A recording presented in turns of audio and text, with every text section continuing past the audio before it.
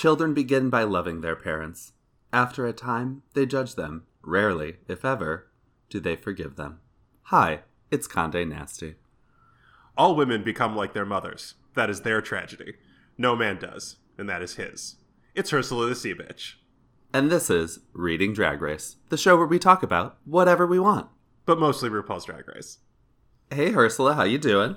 I'm good. How are you? I am well. Did you do anything fun last night?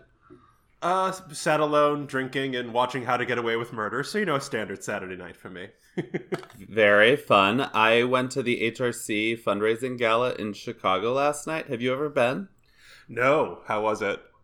It was a good time. By the way, if for all of those straight female allies who attend, women always say you never get to wear that over-the-top bridesmaid's dress again, but I will tell you, that's where those bridesmaids' dresses go to be reused and repurposed.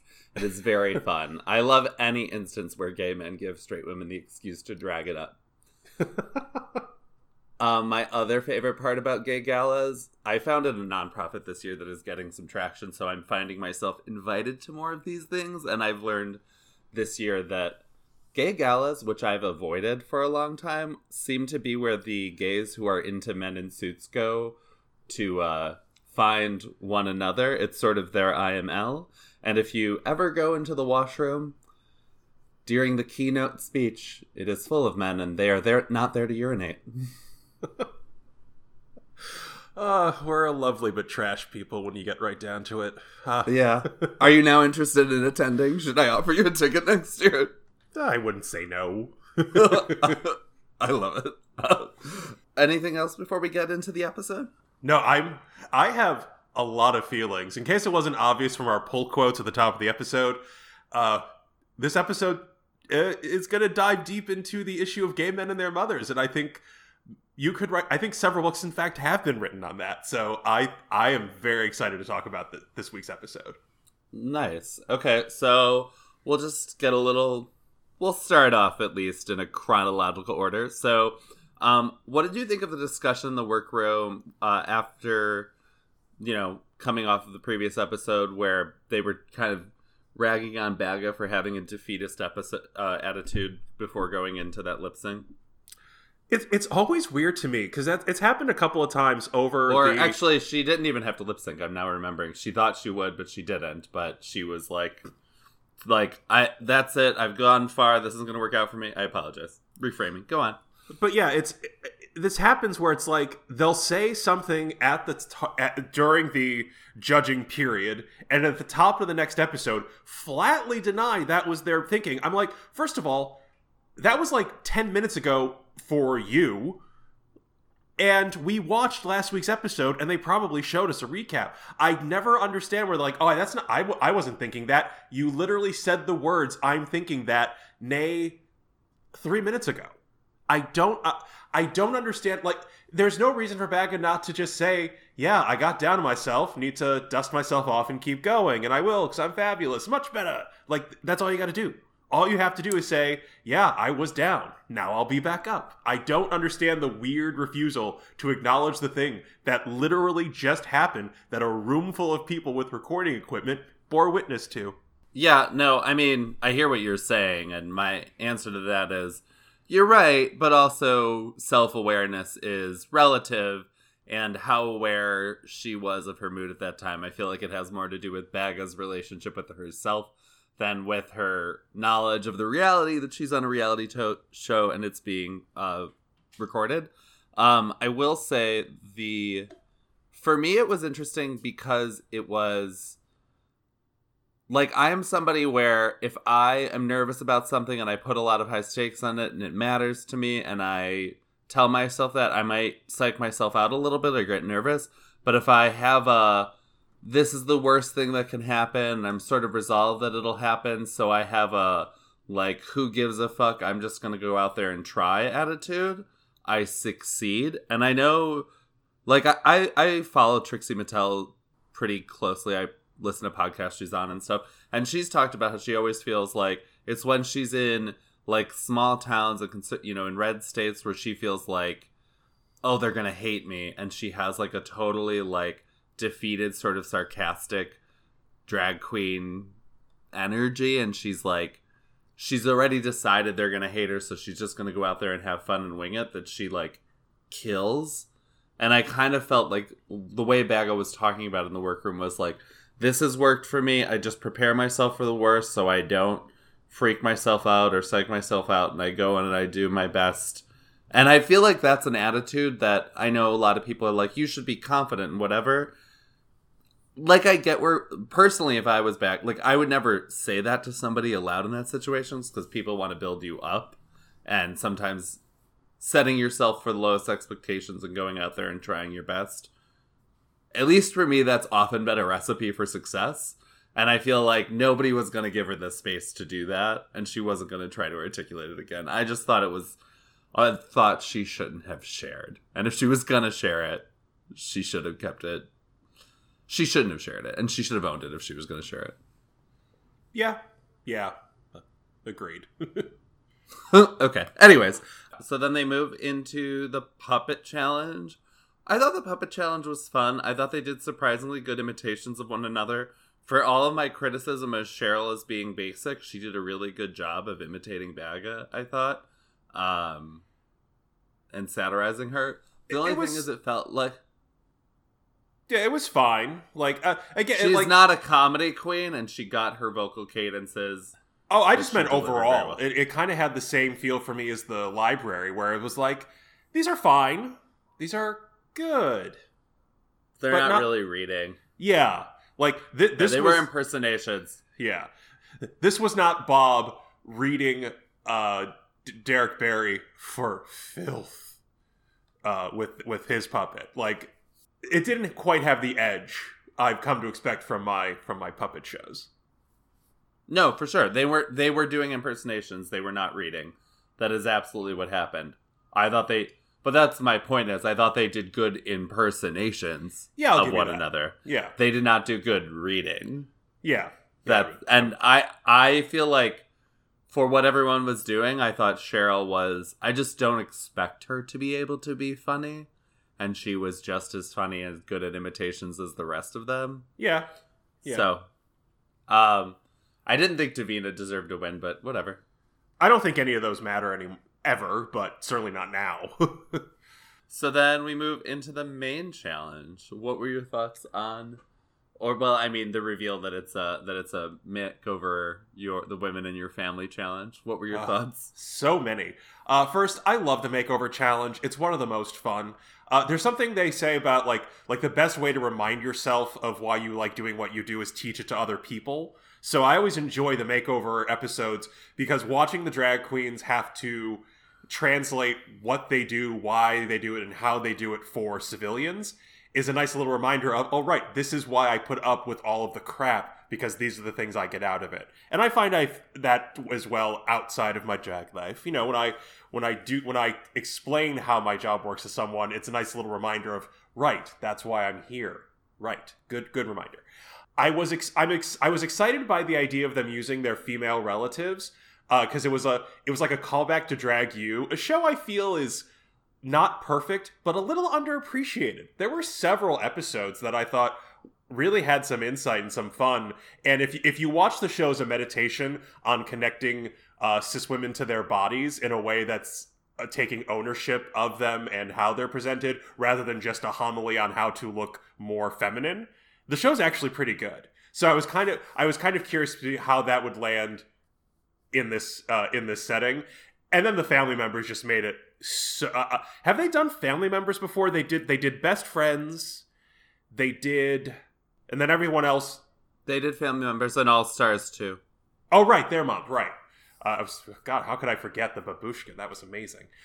There's so much drag that I now feel less bad about forgetting even iconic things because there's just so much of it. But I was excited. When Cheryl's sister walked in, I thought for a second, bitch, that is the closest you are going to get to a ticket to the top 3. Because Cheryl's sister walking in off the street looks like Cheryl in drag. What I think is funny is the whole time I was like, I feel like Cheryl is doing her sister, and I love that her sister, like, she's doing a type of Essex woman who wears a lot of makeup, and has like blonde, like iron hair straightening hair.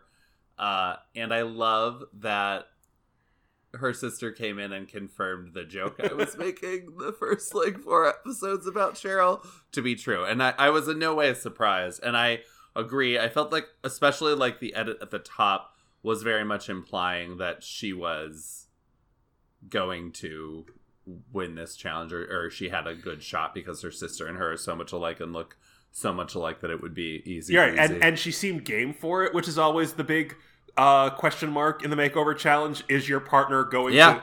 Energy matters. And it's like Cheryl was like, shit, this is our lives. We go out looking like this on a Saturday and get pissed drunk in an alley somewhere. I'm like, yes, this is...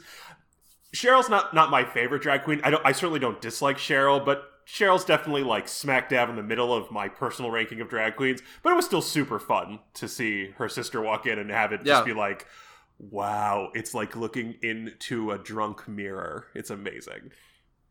Yeah, no, gay men and their sisters, like, I have 2 sisters, one of whom is much more matronly, and one who I'm a lot alike and very close with, and I feel like their relationship reminded me of ours in our 20s. I really wanted to say, more matronly than you? Really? Anyways. You know what? I'm going to hand the steering wheel over to you. Do you want to kind of proceed us through the remainder of the episode? So then Davina's sister was my personal favorite relative of the outing. They were so cute together. Like you said, gay men and their sisters. I don't have a sister. I have many close female friends, obviously. But I get, like, it was a really sweet energy. And when she said she's like 4 months pregnant, so I assume Davina already knew. That wasn't like shocking revelation on the show, but it was really cute. And I think Davina will be a super fun gay uncle. And like, they charmed me without being cloying, which rarely happens. Normally I find other people being happy deeply offensive, but they just seemed really nice. Okay. They did seem nice. She seemed sweet. I do think it was funny that the drag queens commented that she's in here and she's 4 months pregnant and she's thinner than all of them. And then now onto the moms. I loved the idea of it of them getting their moms in, because it's just gay men and their mothers have very special relationships. They make us the bitches we are.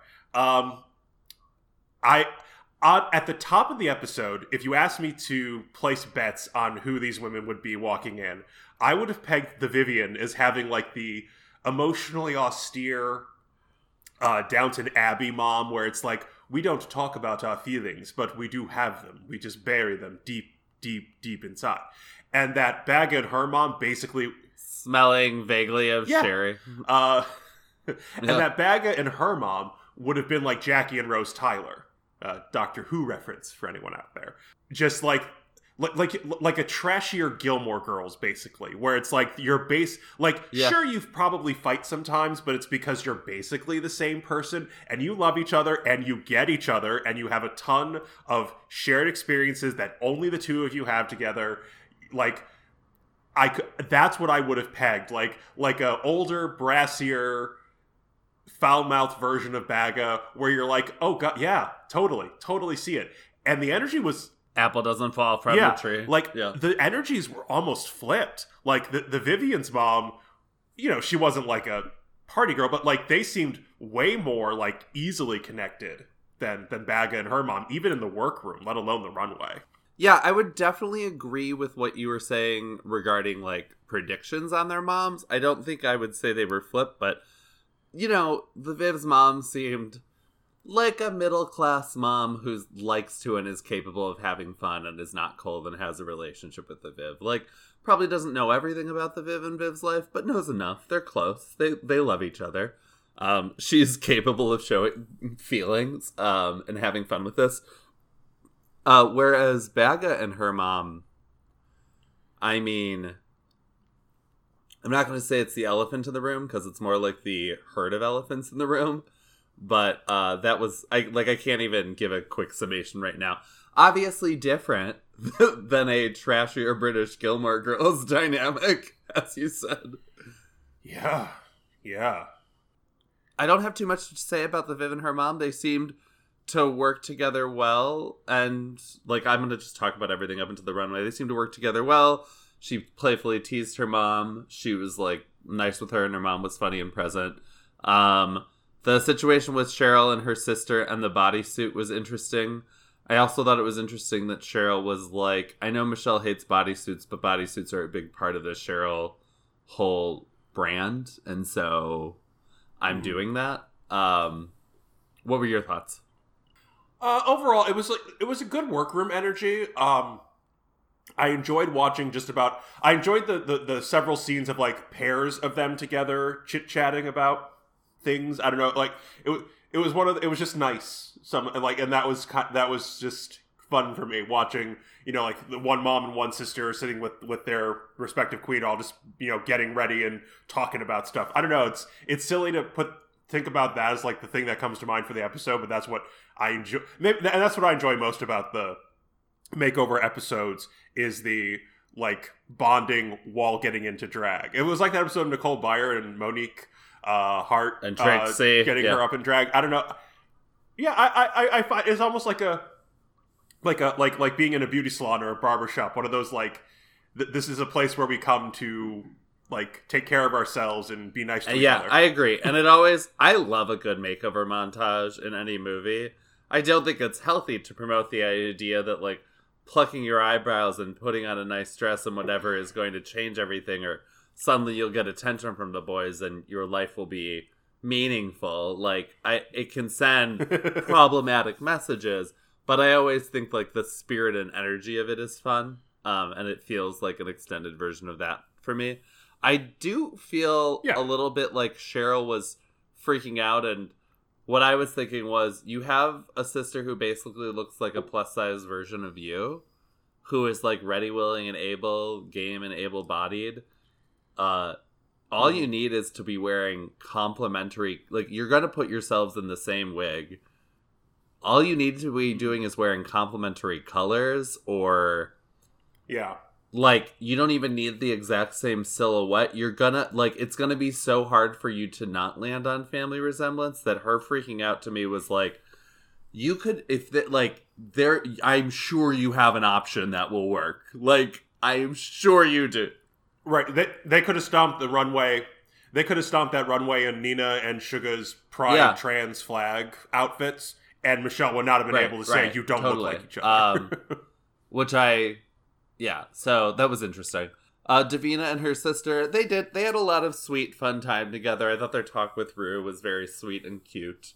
And I like that Davina was argumentative about the red wig setup and then totally went with her classic red wig that the Viv gave her shit about for her makeover challenge. I guess let's open that bag of shite. And boy, was it. And boy, we have to. Was it? Yeah, we have to now. Like, at first I was wondering, is this just, maybe mom has a little stage fright? It's a lot. Like, there's like 50 more people in that room than you get the impression of than what you're watching on screen because of all the production staff. So maybe it was just an overwhelming experience. The idea of being that made up or dancing or performing was overwhelming. But as the show crept on, it became clear that there were issues. No. So, do you want to talk a little... I know you had said before we'll talk about gay men and their mothers. Do you want to speak at all to your relationship with your mother? And I can speak to mine. Sure. I love my mother very much. She's always been very supportive of me. And we are basically the same person. I was in a bad mood one time and I caught myself in the mirror while pouting. And I have exactly the same frown lines in exactly the same place. It was a little terrifying.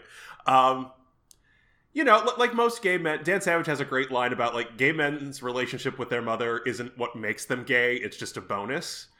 So yeah, I was always a little closer. I was like, it's not that I'm not close to my father or that we're estranged or anything, but it's like, growing up, I would want to be like, in the kitchen helping my mom make something, or, or we used to watch like, I would get home from kindergarten and we would watch Heart to Heart together on syndication reruns. So like, stuff like those, that was my life. So like And yeah, of my family members, I'm probably still closest to my mom. She's the person I talk to most often about the most things. So yeah, I think it's just, as much as I object to stereotype, there are many ways in which I am one. Because yeah, totally, I was a mama's boy growing up, and still am. So yeah, yeah, no. So I have a more complicated relationship with my mother. My parents had 6 kids in a 5-year window. Which is chaotic. I don't even think it's just the 6 kids. I think it's the narrowness of that. There were multiple births and failed attempts at birth control until both of them got both of their tubes tied after having triplets without any help. Medically, they were hoping to not have any more children after 3. So it was, it's a lot. And I think that stretched my parents past their limits, both of them. And I'm sorry, I will cut this, but when you said that stretched, my brain went to a few other. You're fine, and you're fine to keep that in. That stretched, I think, the limits of their capacity and their fortitude and the fortitude of their marriage, and eventually that did end. And I was always, as a little kid, my grandfather was dying of cancer when I was a baby, and so I was always at the hospital with my mom for that. And then my younger brothers were born. And they had a lot of medical issues because they were triplets born quite a long time ago. And they had a number of health issues and were in and out of hospitals. And so I was always with my mother kind of crying, being held the first 4 years of my life. We are very close. I was a very articulate little kid. I think I was inherently just immediately the little boy who, I think for the same reasons you're describing, I was interested. I'm a phenomenal cook because of my mother. I was the one who was interested in being in the kitchen with her. My sisters weren't. And my mom to this day would say I'm the person in this world that she is closest to. That said, I do look a lot like my father. I tend to be more organized and type A, and my mom is kind of a South Side equivalent of what you imagined Baga's mom to be like.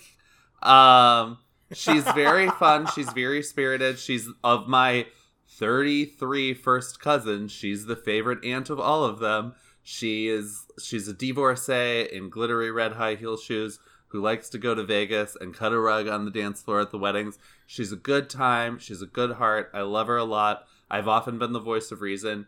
We argue, but we argue all the time because we're so close. And I know that it has been off-putting to a few people on the outside occasionally in life. And so I see a touch of, I know that there's some dysfunction in my relationship with my mother, and I've felt judged by it. I do feel like in recent years I've gotten a lot better about being zen with her crazy and more diplomatic when I'm like, hey mom, why don't we not do that ridiculous thing and you just let me take care of Thanksgiving.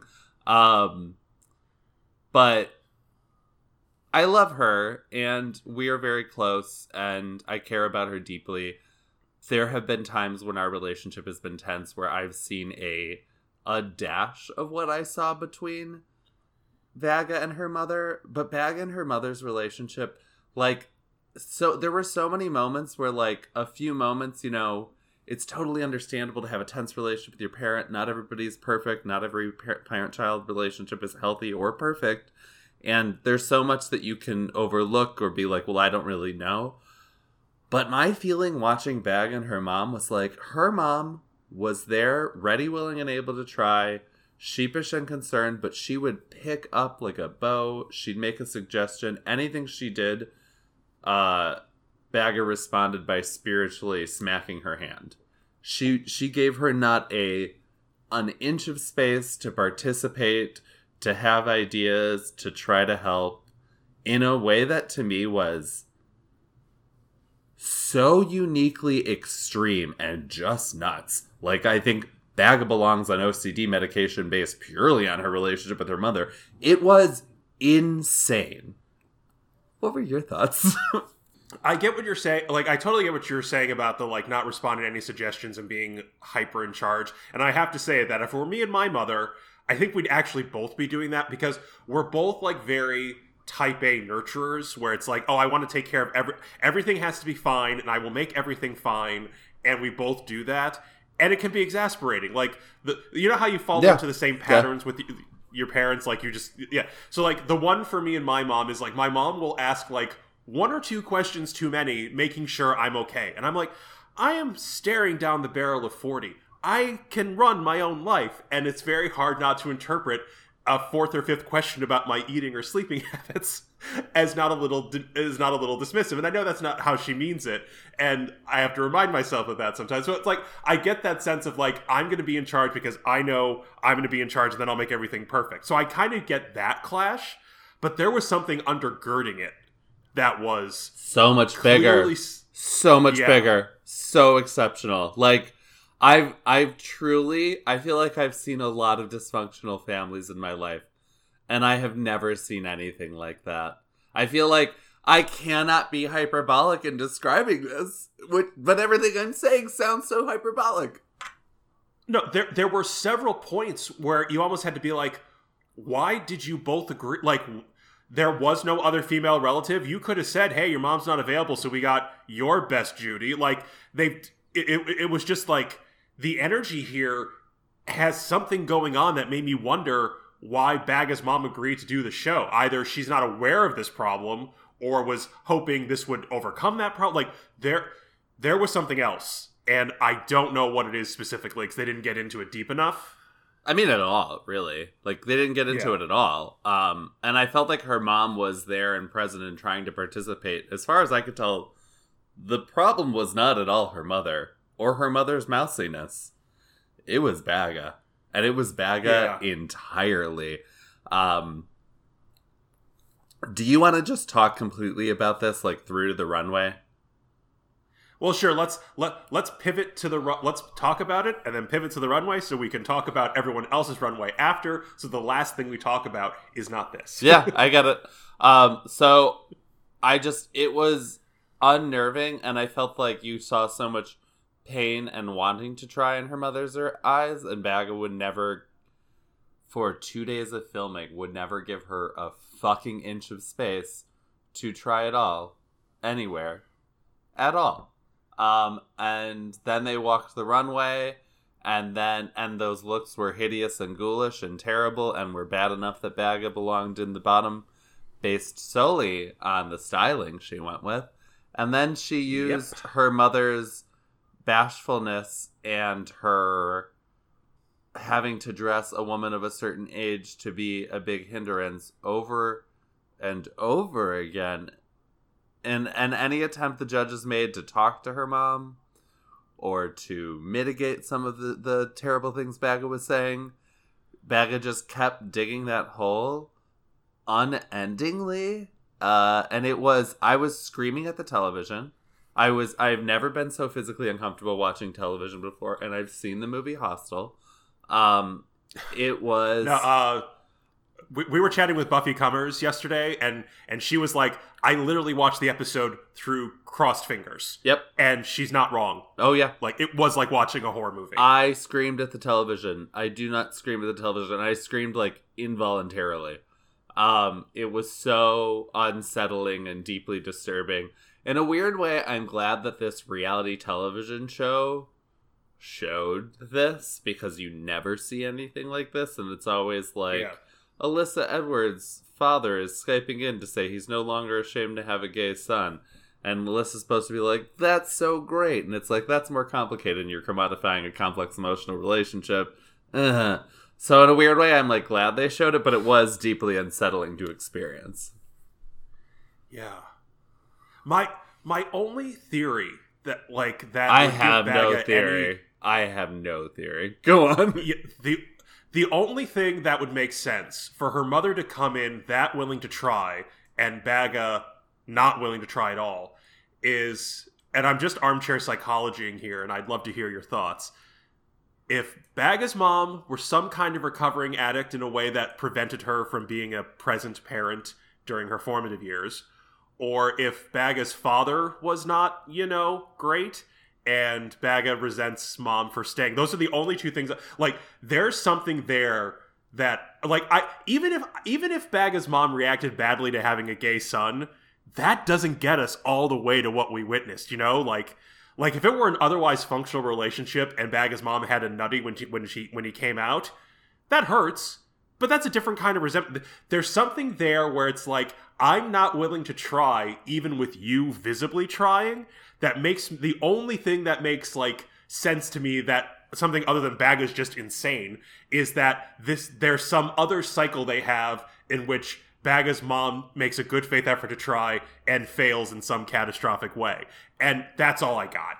Yeah, I had no theories until you brought up the Bagga has a terrible father and the mother doesn't leave him or possibly has stood by his side or defended him while he's been terrible or abusive to Bagga. Because I had no theories until you said that, and when you said that, I was like, oh, yeah, that is, first off, I have seen that dynamic before. I've known a lot of gay men with terrible parents that they barely speak to for good reason. I mean, it's 2019, I'm glad that that's less common, but I know those people, and when you said that, I was like, oh, that is what that dynamic is, just really magnified, upsettingly. Yeah, no, that would make sense to me, honestly. Like, and it's sad for me to realize how much that would make sense to me. It was not her mother's mousiness that she was worried about. Yeah. Her mother knows nothing about her drag. Not even in Vivian engaging in small talk was Bagga willing to like let her mother in on knowing anything about what Bagga's like as a stage performer. Like the way they were talking, they're emotionally estranged and all but estranged, even if Bagga still shows up for Christmas. Yeah. Agreed. It was hard. It was hard to see. So, yeah, let's go down that runway. So, Cheryl and her sister walk in, oh my god, why am I forgetting? Fringe bodysuits. They look very similar. They have identical hair. Her sister is like an inch shorter with the shoes and looks like a plus size version of her. Cheryl gives great face and knows how to perform in a dancerly way. The sister was just off, but like on enough, and was doing the same thing and have fun and smiling.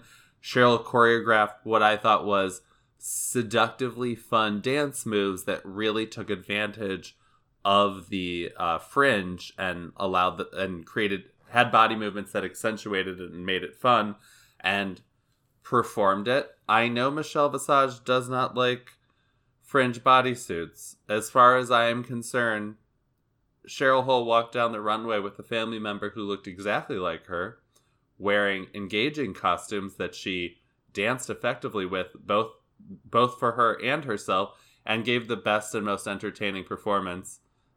If we're actually looking objectively at this challenge, regardless of Michelle Visage's feelings, as far as I'm concerned, Cheryl Hole won this challenge.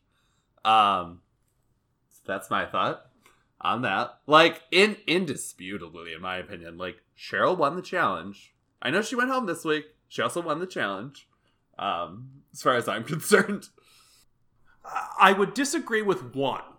I would say, like, we can go down the other runways. We can go down the other runways and then discuss this if you want. Because basically, I think Cheryl did very well, and it was like the best version of Cheryl. So then it just becomes a broader question of whether is what Cheryl is selling something you want to buy. Because Cheryl's not going to do it better than that. She did it very, very well. I completely agree. Like, even the sister being a little bit off in the time, it was one of those, like, it was a cohesive, charming act that was absolutely on brand for Cheryl Hole. The only thing you can say against it is whether or not I'm that interested in seeing more of it. And I think that's ultimately why, even given Baggagate, it's still justified that Cheryl went home. But I'll get to that in the lip sync. Davina's was... I thought Davina did really... It isn't, but go on. Yes. There'll be arguments. Yeah. For Davina, here we go. Like, Davina also walked straight down the center line of Davina's aesthetic. And it was just better for me. It was, like, more interesting. Adding the separate little baby bump was hilarious and charming and super cute, and I think the kid has to be gay now. I think that's one of those just like psychic energy things that is now unavoidable. So, like, I found, like, you could say both Cheryl and Davina did classic them. Well, why don't we just talk? I was so Yeah. elaborate in describing Cheryl's runway that I was like, just letting you know, as far as I'm concerned, this is the winner. We can just talk about Davina's runway and talk about the Viv's runway, and then talk about who we think should have won. So tell me what you think of why don't you finish up on Davina's runway, and then we can move on to the Viv. I loved the detailing. It was it was a good balance of eye for detail without being ridiculous, and it wasn't like the only thing the outfits had going was the labor put into them. They were cute and fun, and Davina doesn't look as much like Cheryl as Davina doesn't look as much like her sister as Cheryl looks like hers, but they still looked like an act. Had they broken out into sisters from White Christmas, I would have bought it completely. Yeah, no, I agree with that assessment. All right, so then what did you think of the Viv and her mom? I liked about 90% of it. Yeah, I felt like the Viv put a wig on her mom that was styled in a wide way that works for the proportions and widths of the Viv's very large, wide face. But on her mom, just absolutely looked like an absurd Pomeranian hair. Like, bizarre, not Pomeranian. What's that dog? I forget what the dog breed is, but it looked like it just. No, I think you mean whatever. Yeah, I think you got it. A Pomeranian, yeah. I don't think it was a Pomeranian, but whatever it is a bizarre hairstyle and width for her mom that looked. It just, the Viv's wide face. We've seen her in that wig before. It suits her. Her mom's facial width is about half the size of hers. It looked absurd on her. It looked absurd. Yeah. I like the idea of this like gothy queen and princess. That was working for me. The Viv looked great. I love the mom's makeup. Mom's makeup was gorgeous, and she should adapt. She should like find ways to bring it down from drag, but keep the lessons learned in her day to day. I liked the kind of like shiny bathrobe. It was just luxe enough to not be bathrobe, or if it was like, because I'm so rich I don't have to get dressed today. Like, I loved the aesthetic. It was fun, and mom sold it. Like, I think she was having fun in that show. I agree. I didn't love the Viv. The wigs. I feel like Viv's hair was fine, her mom's hair not so much. The mom's outfit was great. I felt like the Viv's outfit was okay, but should have been better. Like, to me, she needed to be a little more cinched. Yeah, to me, this, like, the Viv is such, like, an A+ student, and this was, like, a B- for me. And it was, like, it was fine, and the mom was there. I wish the Viv chose a different outfit for herself and a different hairstyle for her mom. But otherwise, I thought it was great. It was that weird pendant clip right in the center that really ended up accentuating the weird floppy dog hair. I agree. Like, had she just done that swept back and like even like a simple kind of updo, I think that would have killed. Yeah. Okay, so then we were getting into it early. Let's get back to it and start from the beginning. Who do you think actually belonged in the top and the bottom? I think top were Davina and the Viv. And my argument is there was more interest in those looks. I would accept arguments for swapping out the Vivian and Cheryl based on like Cheryl completed her Cheryl had a goal and Cheryl completed more of her goal. The other queen's goals were more difficult. This was a well executed, easier routine. So that's how like I'm a East German gymnastics judge. I'm being like, you had your degree of difficulty was lower, so even if you achieve it perfectly, you still have fewer points you can earn than a slightly imperfectly executed, more difficult act. What was more difficult about the Vivs? That the outfits were more complicated? The look just had more impact for me. Okay. Like, it felt like a more complete story. Like, I think the line about it, feeling like a queen and a princess really was an accurate read. There was some drama to it. And it's not that it was unexpected from the Viv. That's very in the Viv's wheelhouse. But, like, maybe Cheryl could have done, like, one small thing to vary it up. That would have, like, and even that, like, the comparison of, like, one tiny change to the aesthetic would have screamed because of how often we've seen Cheryl in that look. I just felt like Cheryl did basic Cheryl very well. And after 8 episodes, that's not as interesting. Do you remember how Cheryl and her sister performed this runway? Yeah, they were very good dancers.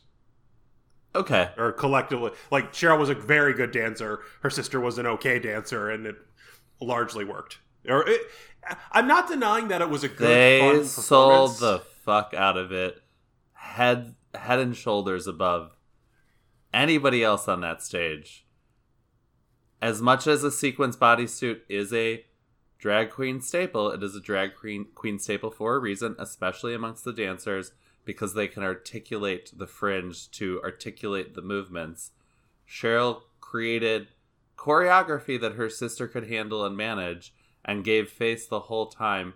She performed the fuck out of that runway and chose to, despite Michelle's aversions, go with fringe bodysuits because she knew that she could work the fucking hell out of them. So as far as I'm concerned, this was a runway where, and Cheryl also had the family resemblance, the royal family. It was practically her fucking twin.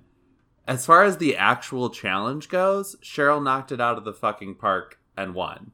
Davina did a very good job and is a close second, and I would not argue swapping her. The Viv did what I felt for her was subpar work, and her mother was present in there. It was fun, but the looks could have been better, and it was just a walk and a smile. Cheryl sold the fuck out of it. The Viv and her mom walked and smiled. Cheryl had a whole choreographed dance routine that the outfits were part of, a la Brooklyn Heights. Obviously, Baga belonged in the bottom for all of the reasons, and I don't need to say anything more about that. But to me, these tops and bottoms were completely fucking insane and made no sense. And it was this is just a cumulative thing. This isn't... We're not actually judging the challenge that we're putting in front of you, because Cheryl went home on a challenge that she won. I'll completely agree that the episode was structured to send Cheryl home. Because I'll ask it this way. Even given that Cheryl won, do you think she should then be in the top 3? Do you think she should be in the top 3 by virtue of having won the challenge, or do you still think the other 3 are just more interesting queens for a final episode?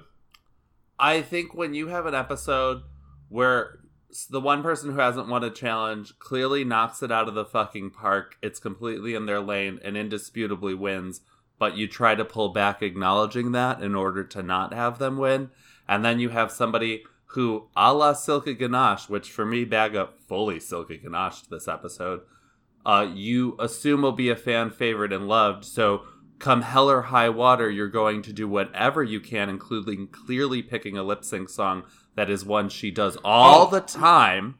All the time. And then, here's the thing.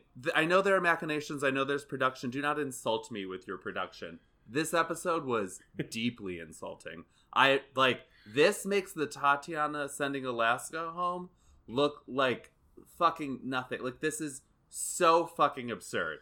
Baga has no room, no space in that top 3. Cheryl absolutely deserved, because she knocked it out of the park, and Baga had a psychiatric meltdown throughout the whole thing and never repented in any way. And then they handed her a song that she obviously does all the time and Cheryl's never done.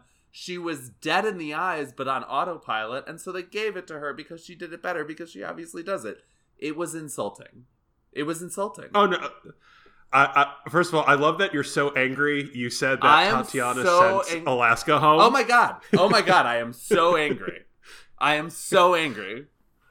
I will completely agree that the choice of lip sync song was nakedly manipulative. Nakedly. They obviously didn't have that lined up. That was, this is Baga's staple, so that's what we're doing, because it's the only way on fucking earth we could possibly edit this to justify keeping her around, and they didn't even do that.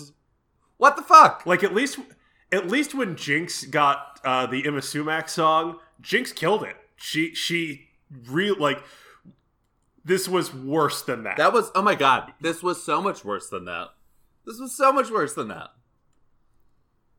Like, up until the runway interviews, I was still largely okay with the idea. Like, after watching the runway, but before anyone talked, I thought to myself, well, it's going to be Baga and Cheryl in the bottom two, and Cheryl's going to go home because even though she's good, she's not good enough to say, I'm good enough, I have something different to show you to be in the top three. And I was largely okay with that. I am substantially less okay after Baga tripled down, like both on the runway and in the workroom after. It's like, I yelled at my TV, dig up, stupid. It just, oh God, like I almost don't want it. Like, part of me doesn't want to say Baga shouldn't be in the top three. Baga should not be in the top three. Of the four queens who were in that episode, the three I am most interested to see what they do in the finale are Baga, Davina, and the Viv. I already know what Cheryl would have done in the top three. And that's my only internal resistance to her being in the top three, is that even if she does what she does perfectly, it's just not as innately interesting to me as the other queens. All of that is true, but she knocked this out of the park.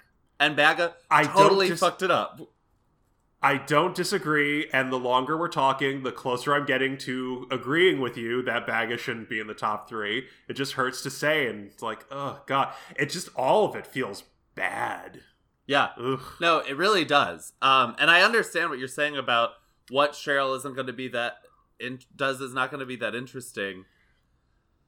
Like, she knows her lane and she like stays in it and she does it very well. I get your point, and after a certain point, I get why they edit in the direction to have more interesting queens in that top three. But like, you're gonna put it, if you put a challenge up, and this is like the last before it's the top three, and somebody nails it, and somebody like, it's not even an F, it's a U. Like, you can't, and then you do that with the lip sync so transparently, like. How insulting. It's like it was a meritocracy up until last week, and now it's just not. No, I get that. My only counter in my head is that Cheryl being in the top three makes it a top two between Davina and the Vivian. I know, but like, you risk that having these weekly episodes, and like, you just, to some extent, production has to suck it up and accept that Cheryl came in and gave us like what is an A performance, and Baga had the biggest breakdown of anyone. No, I agree. I'll say this, it's kind of a moot point for me, because, okay, I'm going to walk myself back. Baga can't win anymore. Baga can't. Baga cannot win. Stop taking words out of my mouth. She had it in the bag, it's gone.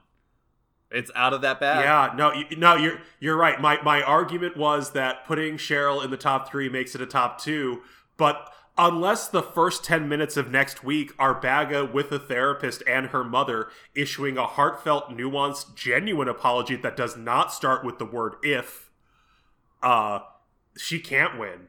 Like, she can't. Ugh, God, you're right. I know. Like she'll have to like go on an apology tour and come back for All Stars now. There's just no other way. I agree. I even think, like, you know how Rhea will pull people that were fan favorites into All-Stars relatively early?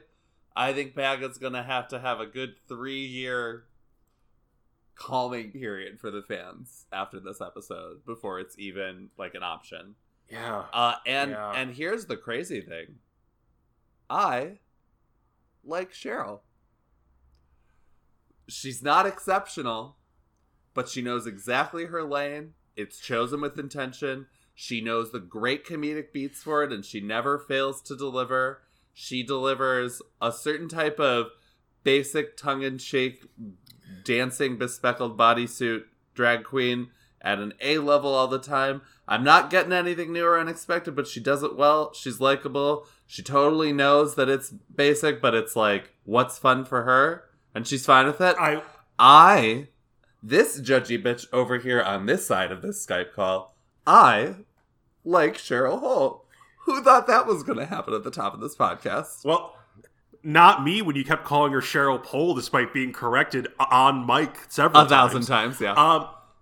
I will say, and we knocked her genetically engineered thing. Like, in retrospect, I do have to give full respect for her ability to process the challenge through her look 100%. Yeah. Like, oh no, I it will was get- I it was will- like frustrating to me that she managed to stay Essex basic bitch. Wow, I'm so emotional I cannot speak. She managed to stay Essex basic bitch while doing the challenge because I wanted to see her be pushed to do something further. But in a lot of ways, it is really impressive that she managed to stick the landing between those two things so perfectly. Yeah, God. Like, and what's funny is when you think about it, even with the like say Baga was getting the silky treatment, and they wanted to leave. She did. Well, okay. I was if I worried might be at the allowed to top finish it my didn't theory. happen, but between these past 2 episodes, she is absolutely silky ganashed. Right. So what I'm saying is, given that they anointed her fan favorite and wanted her to win, what the hell did they not put in the episode? If this is what they had to put in because that's all they had, what didn't we see? I don't even want to know. Like, I truly don't. Based on the edit, I get the impression that I mean, I think that there would be weird hanging moments where it was, like, worse than it was. So on some level, I think they probably didn't. There's nothing too crazy that we missed, but Yeah, maybe if there is, I don't think I want to know. Please keep that curtain shut. God. So, all right. Sorry for getting so angry. No, I hope that my yelling is not a problem in your editing. I was obviously very passionate about it. Don't worry. If I have magic editing skills, it'll be fine. As much as I hate to say it, Baga should have gone home. If it's taken me like the 3 days since I watched the episode to acknowledge it, because like here's the thing: Baga should have been in the bottom for the runway alone. Yep. The runway was terrible. Yep. If Baga had not undergone whatever weird psychological transformation she did, I think I would still be resting on the Baga is more interesting and will make a more vibrant top 3 than Cheryl argument. I cannot make that now because this is an albatross around her neck for a good long time. Yep. Yeah. Ugh, God. Ugh, this is a rough episode. It is. It is. In a lot of ways. It is. It is. Buffy Cummers was. I wish she was here to get her perspective, but I also feel like via just text exchange, I think that we would be here for like 2 hours.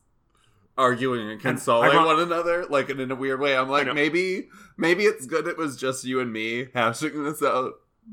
And ironically, the reason Buffy's not here is she's actually getting brunch with her mother. Yeah. Which I still say we should have just Skyped the both of them in. Yeah. I love that she offered to Skype in and have an argument with her mother for us. All right. Okay. So it's also just like, I've been hanging my hat on this season as like the nice little charming Britishy spot of humor and lightness in an otherwise terrible universe. To anyone in the post-atomic ruins listening to this, we are deep in the middle of the impeachment inquiry, and I have no idea how it ends yet. So that's where we are.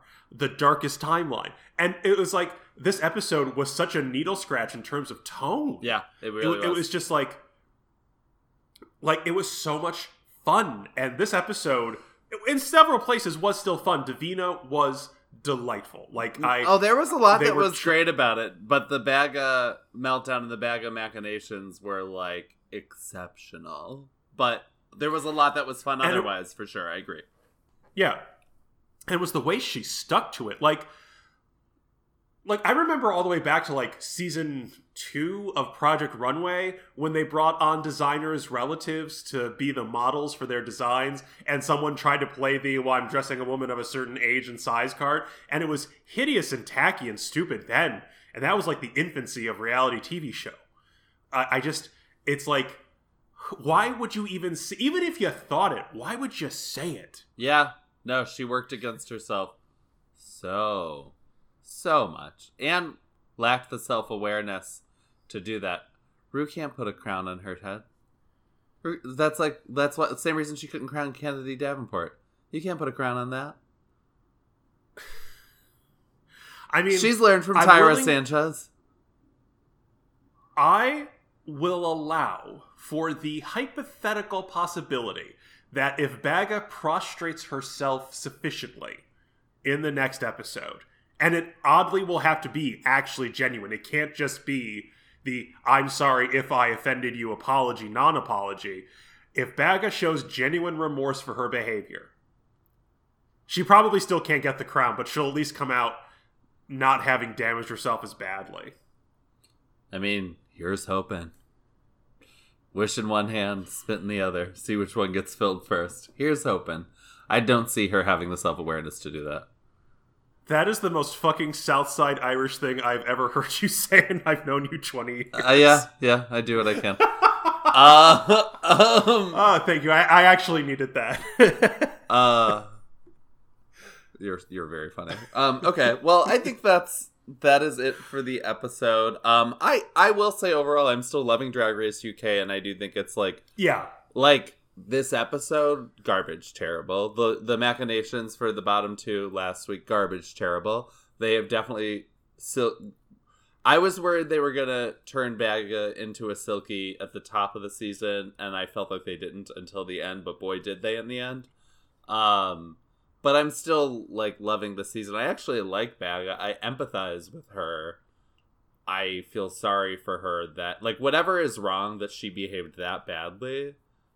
I feel compassion and empathy for her as a person that I'm like, you definitely, I can recommend some great therapists and you know, they're doing a lot with OCD medications these days, like, but you need help, honey.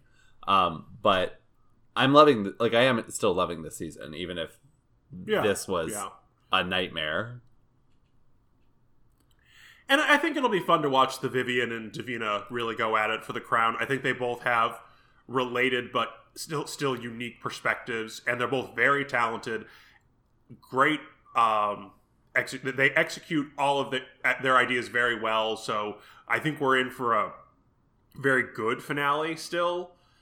But boy. Oh, you know what? I was just about to say we didn't even talk about. So what did you think about Rue's look? The interesting ballet dress. God, bitch has amazing legs still. The makeup and hair were stunning. Like, I'm not a huge fan of that, like, Tinkerbell, peplum, puffy, poofy ballet skirt thing. I think, like, it worked for the look. The proportions were, that was the look you were going for. The proportions for that look were perfect. It's not, like, my personal favorite, but Rue looked amazing. I loved it. I know not everybody loves that kind of look, that sort of silhouette as you described it, but I loved it. I thought it was great. I don't think it's something Rue would do with any regularity, but I'm glad that she's mixing it up and she looked great doing it. And I loved, what is her name? Michaela? I forgot her last name from, is it Bubba? Chewing Gum. Chewing Gum, there we go. Yeah. God, I watched the first season of that. It's been a while now, but she's very funny, and she was very funny. Can we talk about her look? Her look was staggering. Yeah, she definitely has gays who put her together and definitely, like, lotioned her up before she went on. She was glistening. She looked great. Well, that's all for this week's episode. This has been Reading Drag Race. I'm Condé Nasty. I'm Ursula the Sea Bitch. Bye.